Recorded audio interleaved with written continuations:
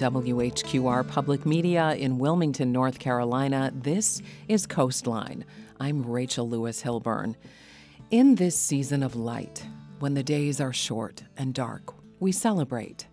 Hindus recognize Bodhi Day, Jews light menorahs to observe Hanukkah, Christians mark the birth of Jesus with the Star of Bethlehem or the Christmas star, African Americans honor the 7 principles of Kwanzaa with candles, and in the 21st century, children from countries around the world eagerly await the arrival of Santa Claus. Yes, even Santa with Rudolph's red nose so bright. Darkest days, celebrations of light. And as people celebrate, they think more about giving, which raises the question, beyond our personal circles, who needs us? How are our vulnerable populations faring? What does their welfare and the quality of their lives say about us? Today, it's a brief look at the vulnerables among us, humans, yes, but also our dogs and the flora and fauna in our local environment. Dedicated animal lovers around the region offer shelter and aid to dogs, cats, pigs, horses, goats, and other domesticated animals in southeastern North Carolina, and the need continues to grow.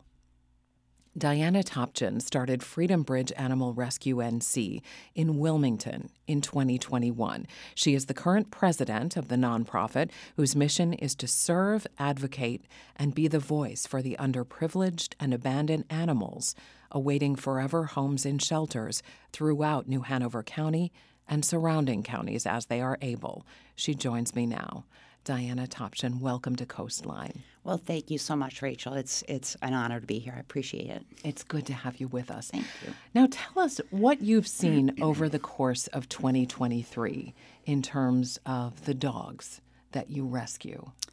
So 2023, and I think my other rescue colleagues, both for felines and for dogs, will say the same thing. It's probably the worst year we've ever seen in terms of the number of dogs being surrendered to shelters. Same thing with cats. We obviously do predominantly dogs.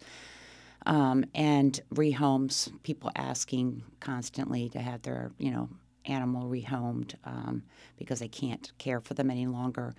Some due to finances, a lot due to what they articulate as time available. So it's been a challenge. It has been a really difficult year. Why do you think there's been such an uptick? What are the causes of this? It's a little bit hard. I can give you my perspective and what I've heard and some of my rescue colleagues. I think some of it is still a result of COVID. A lot of people got animals, pets while they were at home and they wanted company. Now they're going back to work.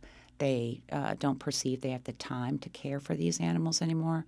So I think that's some of it. I think that, we've seen several litters coming of puppies. So a lot of the pups are not altered, meaning neutered or spay, and are reproducing. And sometimes it's a surprise, sometimes it's planned, and then they can't manage the care of the mama and the puppies. So I think it's a lot of things. I mean, I'm confident finance plays into some of that as well, certainly. I mean, prices are going up. It is costly to, take great care of your animal, your pet. So I think it's a variety of issues, to be candid with you. However, I think some of it just really stemmed from COVID. Yeah. Now, we know that this area is seeing explosive growth. As the population increases, some of the associated issues also increase. But what are some of the things you wish people understood a little bit better about taking in animals and what they need to know? I really appreciate that question. I wish a couple things. I wish, one, that people would understand that, these are souls and it's for a lifetime. It's not a toy. It's not a stuffed animal. It's an animal that needs love. I wish they would understand that it does, to I guess maybe look at their finances to see, can they afford the care, assuming regular care, and obviously not assuming emergency care that comes up unanticipated. But can you afford to see the vet every year and make sure that your pup is up to date on vaccines and on heartworm prevention and flea and tick prevention? And I think I wish that people would understand that while they're at work, their pup's okay. It's just waiting. They're waiting for their human to come back home. So it's not always about the quantity of time available. A lot of it is truly the quality of the time spent. You used the term souls. You said these are souls. Mm-hmm. What do you mean by that?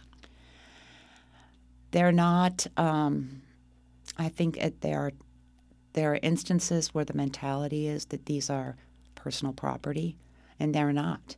They're living, breathing souls. And, I think how often, particularly during COVID, people went and got pups or cats because they wanted companionship. So at that point, it was a companion, it was a friend. And I guess I have to ask, when did that end?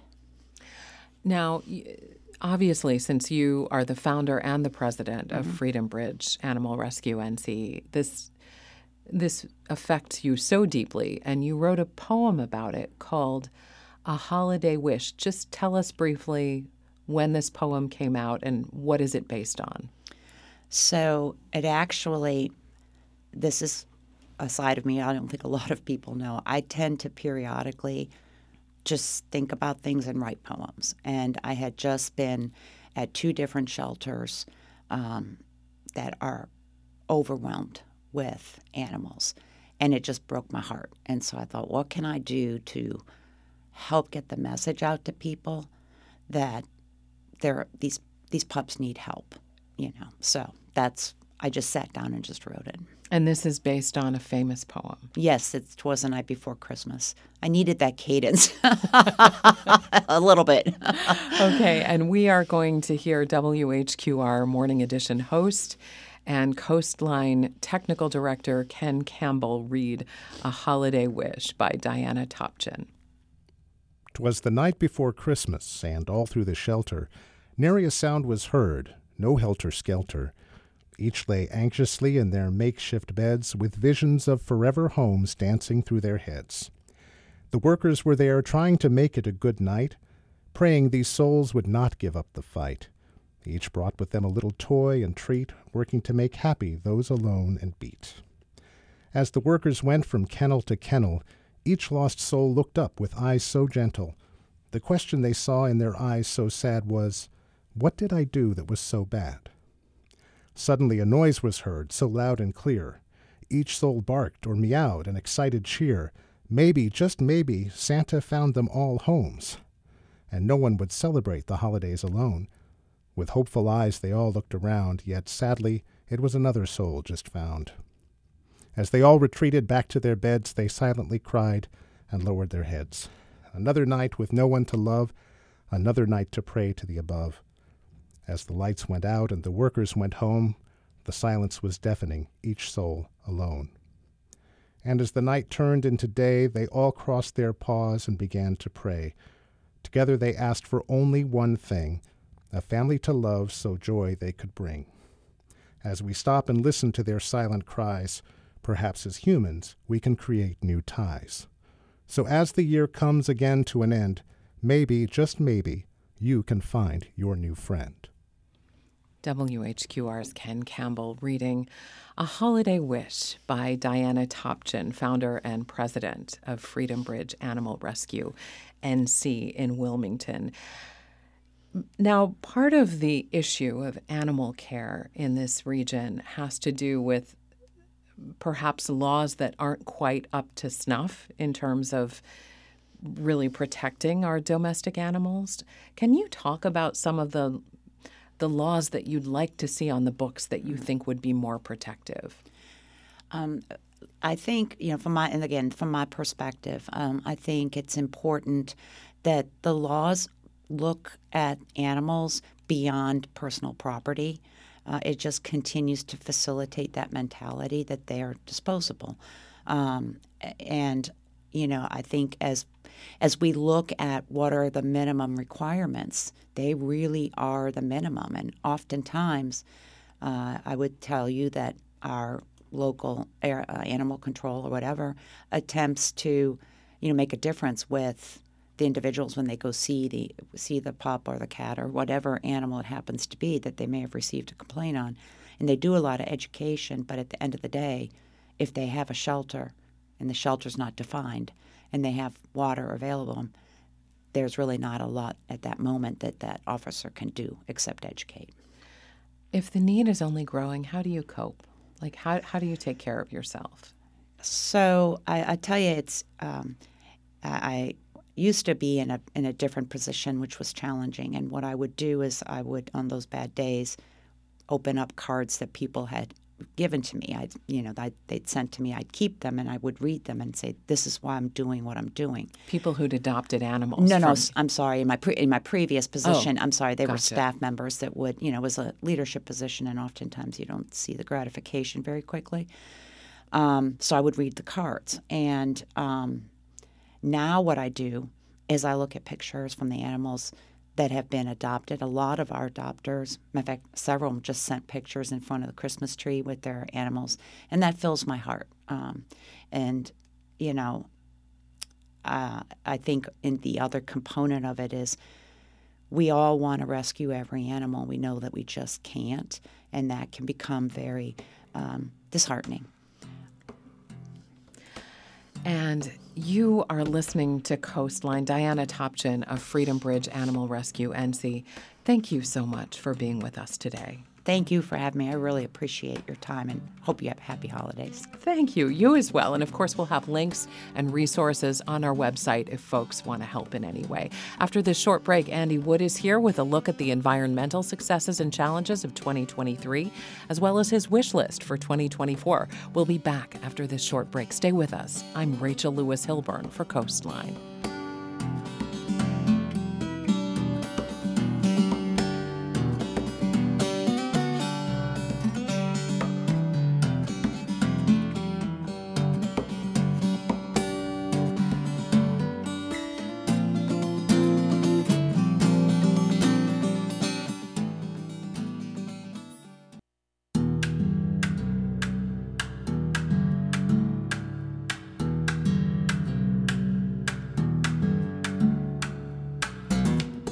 You're listening to Coastline. I'm Rachel Lewis Hilburn.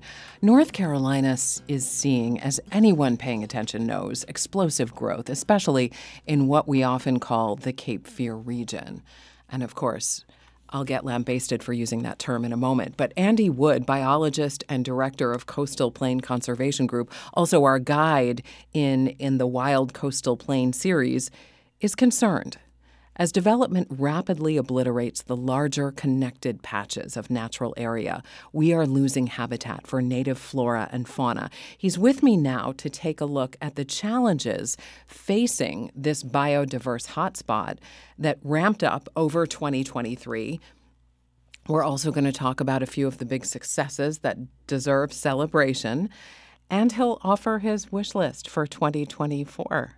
Andy Wood, welcome back to Coastline. Thanks very much for having me.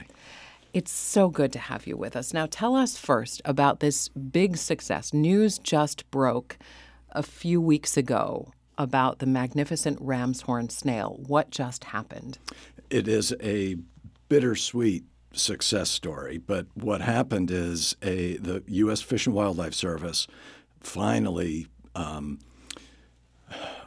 agreed that a critically rare freshwater snail, known only from 4 localities in the lower Cape Fear region, mill ponds, including Greenfield Lake, that Fish and Wildlife finally decided that, yes, it warrants listing as an endangered species. The bittersweet part of it is, the sweet part is the snail is not extinct. The bitter part is it is so rare it warrants listing as an endangered species.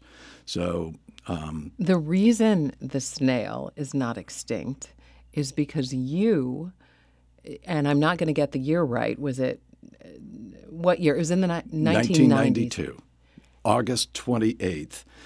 My dear friend, Pastor Bill Adams, then at that time was a biologist with the Corps of Engineers, and he knew about this snail. and stumbled on it several years earlier, a shell, and thought, well, it may still be around. I was working at the aquarium then, and he knew I liked little things because he heard me on public radio. So he called me up out of the blue. I didn't know Bill. And we chatted, and he told me about this snail, and we crafted a plan to spend our free time in summer '92, checking every pond that we could get into to see if we could find the snail. So we became fast canoe friends, and we're out dip netting weekends and weekdays whenever we could get out.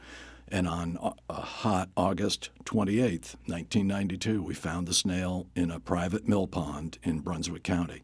And I brought it into captivity at the aquarium. The salt air in the building contaminated their water, so I had to abandon the aquarium and bring them home, usurped our young son's little wading pool as the first aquaculture tank for what is now the Plan Orbella Conservatory, a collection of big aquaculture tanks holding snails. And you actually, when a hurricane was coming, you ran out into the wild to grab what you could of these snails because you knew that the effects from the hurricane were going to obliterate the rest of them because of saltwater intrusion? One of the dumber things I've ever done. The hurricane was on us. It was full on, and we lived at the time on near Bradley Creek, which was flooding our house at the moment. And so while my wife Sandy and our two sons were cowering in the hallway, I stupidly went out because I saw the tanks were lifting up in the floodwater and washing away. So yeah, I went out in the middle of a hurricane stupidly, but I did succeed in rescuing 12 animals that continued to breed in captivity the following years. And then by great fortune, coincidentally, in 2004, I found a previously unknown population of the snails in another old mill pond in Brunswick County, brought them into captivity, raised them up, combined them with the offspring I had from the previous generations, and lo and behold, we still have the snails alive today. It's been a family affair. They were extinct in the wild, and so I think it's fair to say that Andy Wood, you were single-handedly responsible for. I'm not being hyperbolic here. That people need to understand this. You were single-handedly responsible for saving the magnificent ram's horn snail from extinction. And just this year, in 2023, was it the Division of Wildlife Resources just released? So you gave them part of your population of snails, right, and they recently were able to release some into the wild. And so a qualification, they're not in the wild. The snails are not back in their home habitat.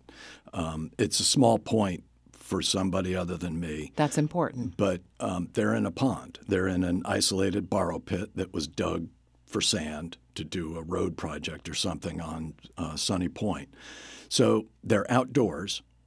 All of the other animals that have been in the Wildlife Commission's possession have been indoors.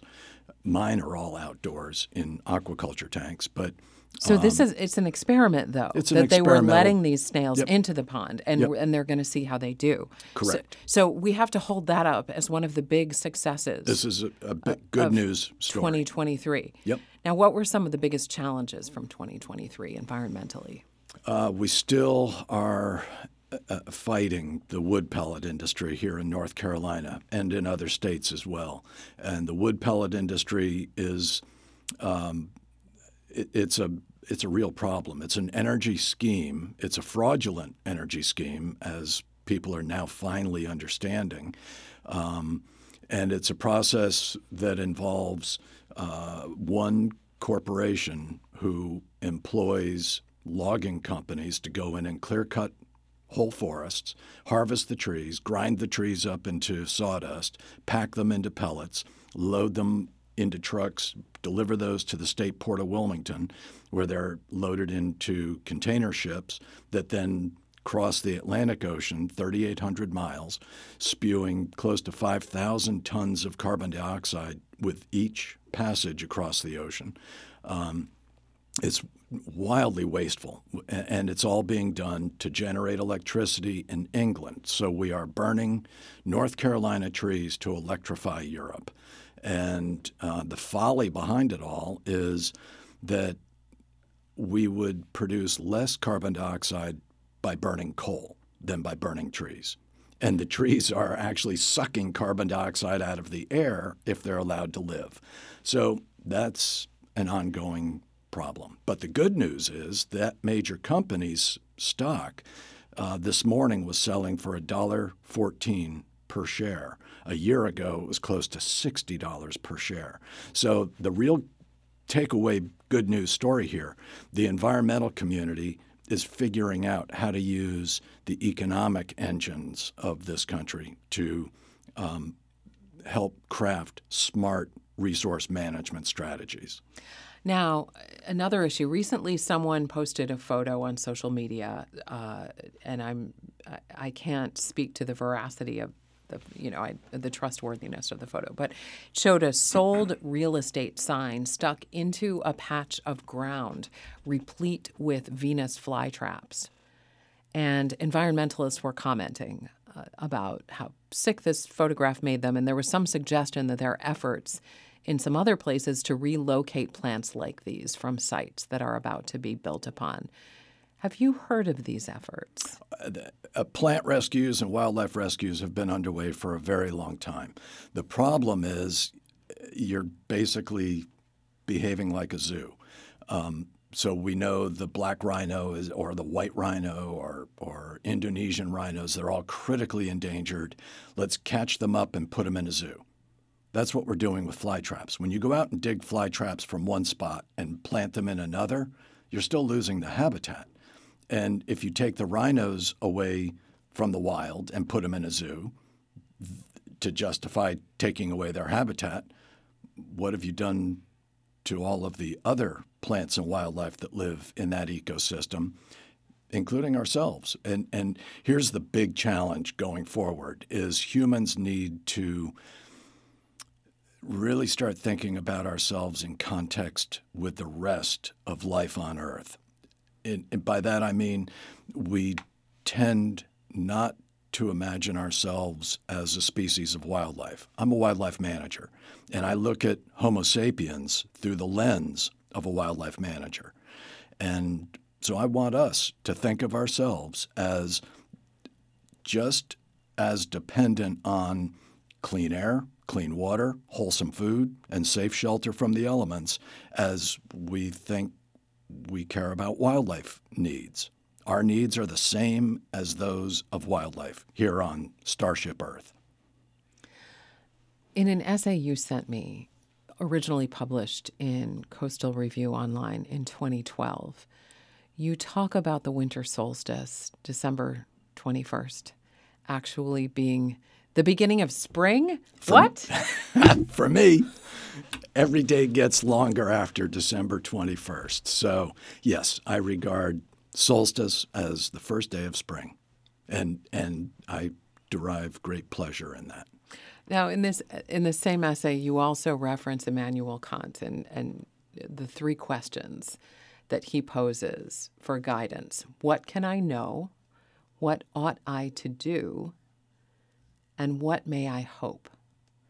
So, based on what you've told us about some of these challenges that are facing this region environmentally and how connected these challenges are to our own clean air and clean water and ability to survive, what ought I to do? When you're talking about a layperson who's hearing this and cares but doesn't know how to begin, where could someone begin? The first step is to ensure we continue transferring knowledge to future generations. So all of this very frightening movement toward book banning and the undoing of our great national education system, that has to stop right now. Any talk of book banning and burning has to stop right now. We wouldn't be talking in this microphone were it not for scientists and engineers who work side by side, shoulder to shoulder, hand in hand They're almost one and the same. And it's like people don't understand. It took a scientist to figure out how to make gasoline to power our automobiles. And we can't cherry pick knowledge anymore about known facts. So we have to Kant's first question, what can I know? What can't you know? That's just limited by your ability to learn. So we have to make sure that we focus on the continuation of learning. And then after that, think about, in my opinion, think about what do you need versus what do you want. There is a big difference between needs and wants, as we mentioned before going on air. Needs, air, water, food, shelter, those are finite. Wants are infinite. We can conjure up any number of wants. I want to go to Mars. Okay, what are the consequences of flying to Mars going to be for everybody else left here on Earth? I think Musk should fly off to Mars. That's a great idea. But what consequence will even that have on the rest of us? A lot. There's a lot of time, energy, and resource that goes into a spaceship. So in this same essay, you also quote Henry David Thoreau, quoting Columnella, who I think was also quoting maybe Virgil. And yes.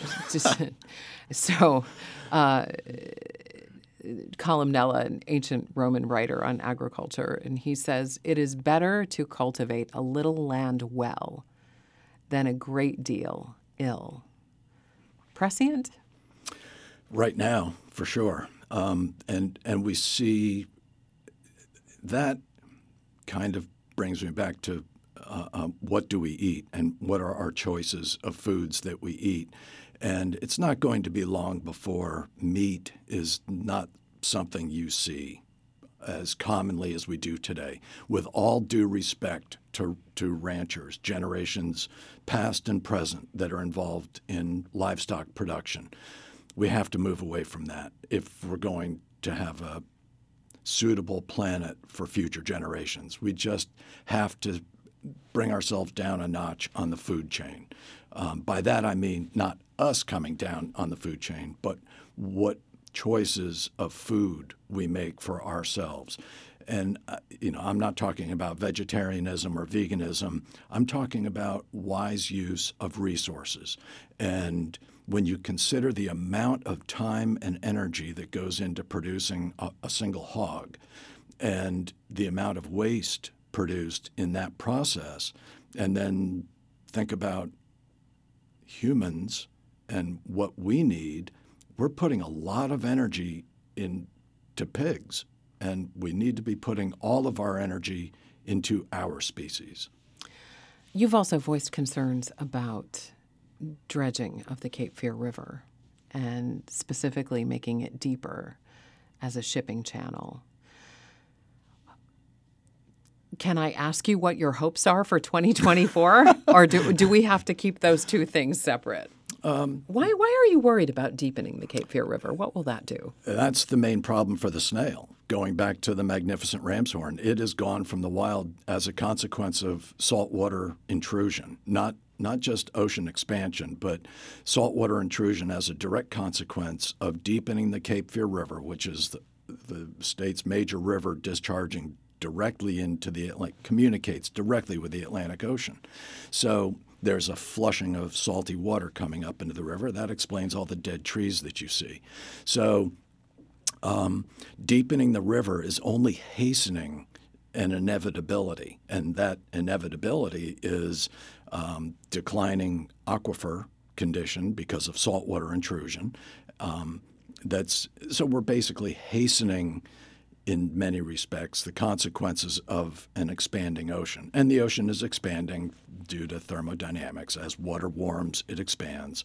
It's one of those laws of physics that we don't have time to discuss. I won't argue because I agree with it. But so dredging the river is going to have negative consequences, not just for the battleship, but even for the Corps of Engineers who have office space on Eagles Island that they are now working to abandon At the same time, our elected policymakers can't figure out how to resolve an issue of a developer wanting to build on the west bank of the river. They've heard from the world's authorities on what a compound, complex, tidally influenced system like the Cape Fear River is. They've heard about it, and they're using willful ignorance to not make a decision. Are there any bright spots you expect to see in 2024? The brightest spot is in the younger generations coming up that are paying attention to what's going on in their world. So luckily, my generation is dying out, and it's leaving behind younger people who have a vested interest in their future, and they know it. So the biggest bright spot is we have young people that are stepping up to take charge because they know they have no choice. You also, in the same 2012 essay, point to President Theodore Roosevelt's statement about that very idea. The nation behaves well if it treats the natural resources as assets, which it must turn over to the next generation increased and not impaired in value. And yes, Roosevelt wasn't a perfect man, but he was a very committed conservationist. And that quote it kind of sums up our responsibility as a mature generation in regards to what our following generations deserve from us. You're listening to Coastline. Andy Wood, thank you so much for being with us today. My pleasure. Thank you again. We'll catch you on the next episode of In the Wild Coastal Plain. After this short break, Katrina Knight of Good Shepherd Center joins us for a closer look at how well we're caring for our fellow humans in need. Stay with us. I'm Rachel Lewis Hilburn for Coastline.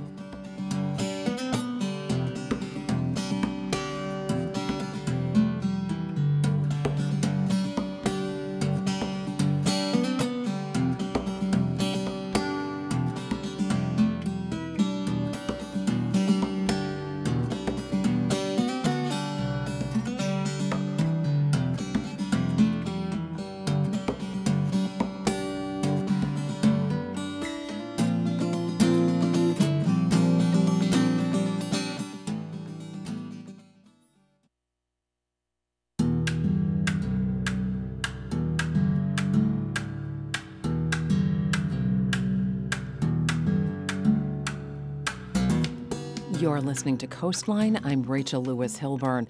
Since the pandemic of 2020, the number of people in southeastern North Carolina who are unhoused, unsheltered, homeless, is rising. The annual count, which has its limitations but offers some data, takes place each January. Katrina Knight is executive director of Good Shepherd Center in Wilmington, the nonprofit's mission to feed the hungry, shelter the homeless, and foster transition to housing. Today, we're taking stock of 2023, the successes and the challenges, and we're hearing about the wish list for 2024. Katrina Knight, welcome to Coastline. Thanks for having me. It's good to have you back with us. Now, tell us about these populations that you serve, because you do divide them a certain way. How do you think about your populations? Well, Good Shepherd Center is a little interesting in that we endeavor to honestly serve every subpopulation, every demographic that finds themselves in a housing crisis. And so we're a little different in that way. Nationally, a lot of shelters are designed to serve one or another subpopulation. But we have always served folks across the board, whether they are a single individual, a family with children, a single parent with children, two parents, veterans. Again, really every demographic in terms of their background, their age, their family makeup, how long they've been in housing crisis, from people who are experiencing what will end up being just an episode of a period of weeks or months, to folks who are experiencing chronic homelessness and by definition have been in crisis a very long time or have found themselves cycling through and through homelessness over a period of years. And you said to me that all of your populations have wait lists at this point. They do, and that's different for us. That is an unfortunate new day for Good Shepherd. We haven't experienced that in many, many years. And there are a number of factors, I think, feeding into that. One, at present, we are the only larger shelter that is, again, serving all of those demographics. So there is other shelter to be had for homeless families, for example, but at present, we don't have enough beds or accommodations for that group, just as one example. And so even on those nights when we have 100 adults and children with us, we have a wait list for families, a wait list for single men, and a wait list for single ladies. And that is quite a bit unusual. From about 2005 on, in the early years, it wasn't unusual to not have quite enough beds for the single gentleman, but not to be running a wait list for the other groups. And so it's pretty daunting right now to know that regardless of who you are, what your situation is, it might take us a period of time to make space for you and to work in, getting you into that safe space overnight. Now, you said that you started to see an uptick, like you were seeing kind of a consistent lowering of the people struggling with shelter issues and having a place to live. You were seeing that dropping down until the pandemic. What happened, and what has happened this year specifically, 2023? Well, it certainly hasn't been a consistent, even downward slide. But, for many years as a community, we actually had made inroads in terms of the overall homeless population, and in particular in bringing down the number of chronically homeless folks. And so contrary to, I think, what the average person believes, I think the typical Cape Fear resident thinks homelessness is always on the rise, always an upward slope. And in part by being more housing focused as a community, we had really kind of turned the tide, as others have, around the country. We did see an uptick with Florence, of course, that over a period of months evened out. But unfortunately, since 2020, we have seen an increase. And so where for many years I would give a little pushback, quite honestly, to folks who would suggest that a handful of visibly unhoused people downtown was some sort of crisis. By the last year or so, admittedly, just like everyone else in the community, we could see, okay, well, actually there is now a more sizable group at that time hanging out outside the library, even maybe 30 people sleeping downtown overnight. That is new territory for us, to be sure. And while, as you said, the point-in-time count it has its flaws and limitations as a methodology, it did capture a much larger number of people last January than the year before, almost about a 200-person increase. And I realize you don't have data for a lot of the deeper reasons, like being able to drill down into those numbers. But what is your kind of working theory at this point about why we're seeing an increase? That's a great question. I always think sometimes it's tough to pick something apart while you're still very much in the situation and can't kind of look in the rearview mirror. I think, like with housing crisis in general, a lot of things are contributing to this. It's our ongoing but drastically deepening affordable housing crisis. We were calling it a crisis 20 years ago, and now we've sort of lost the words to describe it. You also, I think the part that I have a hard time putting words to is what feels like a growing number of people who perhaps were already on the margins, but the pandemic and all the fear around that, all the limitations that we experienced, particularly in 2020 as a community, that seems to have kind of exacerbated the feeling of hopelessness in general, but as an individual, of kind of digging out of one's own situation, kind of feeding the sense of, maybe I'm just not ever going to make it. Maybe the cards are just stacked against me, and I'm not going to be a housed person. I left to my own devices, I am not going to get to a better situation and that happy life that I thought was in store for me.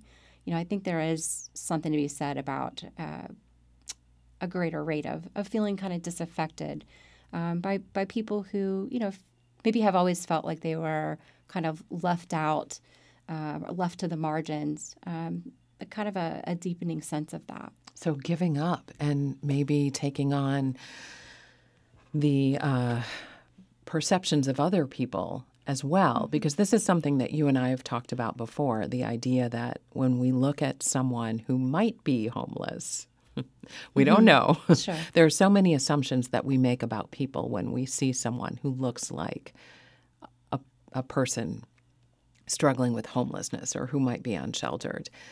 Can you talk about, as executive director of Good Shepherd Center, the person who is kind of the center of the understanding of this crisis, if you want to call it that, what you see when you look at someone on the street like that? Like, what goes through your mind first? Well, probably like you, I wonder what their situation is. Just because I do the work that I do doesn't mean I necessarily know what they've experienced, what they're going through, and what their own perception is of whether they actually need help, need assistance, need help getting to a better housing or other situation. So, I often take a deep breath and I wonder if the situation is appropriate for me to stop my car or stop what I'm doing and engage that person and, see if they are open to accessing, for example, something that Good Shepherd has or another. That we have some very good outreach programs now in this community, and you just never know what that interaction is going to be. Sometimes that person doesn't want me intruding in their moment or their life. Other times, almost to a person, they're very aware that things are available to them if and when they feel open to receiving them. And sometimes that person that I have perceived as being unhoused is not.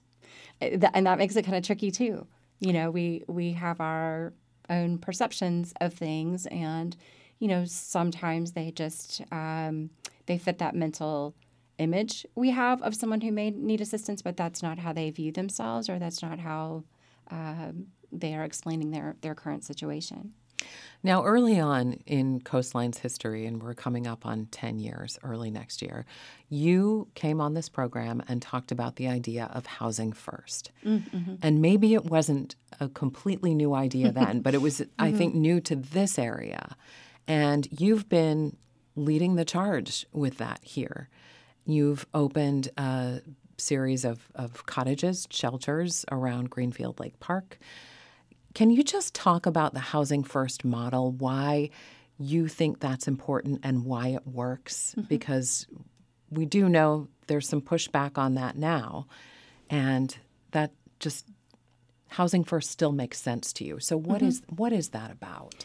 So first I should say that Housing First is an adjustment for social workers before anyone else, actually. For a good 30 years, homeless services developed in this country in a very reactive kind of way. Add shelter, add transitional housing, add jobs programs, add all these different services that in the process, as a sector, we sort of developed this idea that people have to go through all these different programs, all these different trainings to then be deemed, quote, housing ready. And I was one of the people who had to sit there and really try to process what the National Alliance to End Homelessness and others were saying around the research, the data, that, hey, there are evidence-based approaches to this work too. Just as if you worked in medicine or business, there would be certain things you would want to employ in order to reach the objectives that you want. And it was a little hard to process at first, but the argument was, in the process, we are keeping people homeless, whether a family, a veteran, a senior. We're keeping them homeless with us for 18 months by definition for transitional housing, sometimes longer if they were in shelter first. And there was a growing body of research that actually it was more cost effective. It was actually more effective for the household themselves to expedite the move to housing, not as housing only. Housing first is not housing only. Right. It's meaning people don't have to be sober before they get into housing. They don't have to get a job before they get into housing. Like there aren't requirements. It's just we're going to take this human or this family and put them into a place that they can call their own for now. We're going to stop trying to fix everything about you that we think is not ideal before we determine that you are deserving of an apartment. That doesn't mean there might not be things that have to be addressed with your income. That doesn't mean we're not going to try to help you become healthier if there is a substance issue, if there is mental health at play where you need counseling or medication or what have you. Those things need to be wrapped around and as much or more of a concerted effort made to connect you with those things. It's just you're not expected to go through all of that before you convince us that you get to be housed again. Housing is kind of the starting place. So, I think it's interesting, for example, that HUD has moved to a housing first orientation. The VA has moved to a housing first orientation.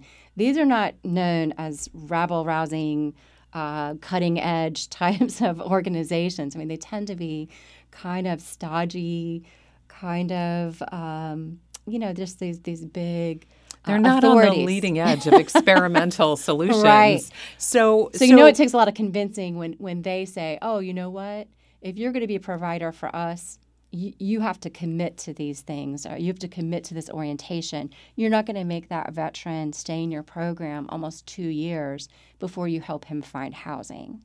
And so, we had to be convinced as well. But we see it now, and now that we've had a chance to actually live it and do the work, we see it. The 40 people we have living at our SECU Lakeside Reserve, which is housing based on housing first orientation.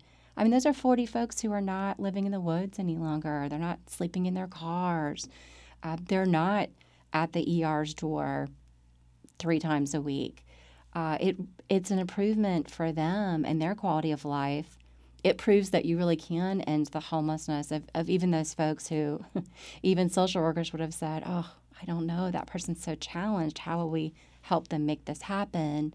But we all benefit as a community. Sometimes it seems like a big chunk of your work is teaching other people how not to judge these populations so harshly. Why do you think we do that? Why do we look at them and point to what is wrong with them so much more than we say, how can we help? And I admit to being a judgy person in other areas of my life. So I'll be the first to say, I have to always be working on myself as well. I'd like to think that, maybe it's a way of coping. Maybe it would just be so crushing to take to heart every person we see in our lives who are suffering. That could be overwhelming when life is already challenging enough for most people.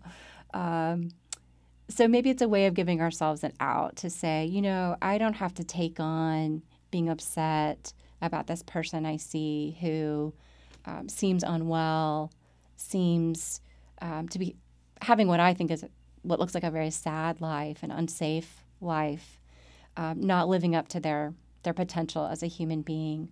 I don't have to take that on if I tell myself, it is sad, but boy, he must have made some poor decisions to get himself where he is now. And it, kind of lets me off the hook to care and maybe to take action about it. And we, of course, are going to add some links and resources to this post so that if people want to be able to help, they can see exactly how to do that.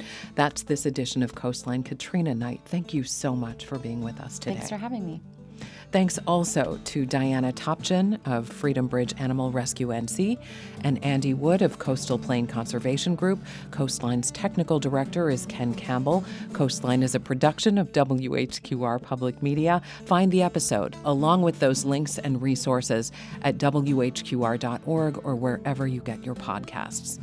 I'm Rachel Lewis Hilburn for, one more time, Coastline. you.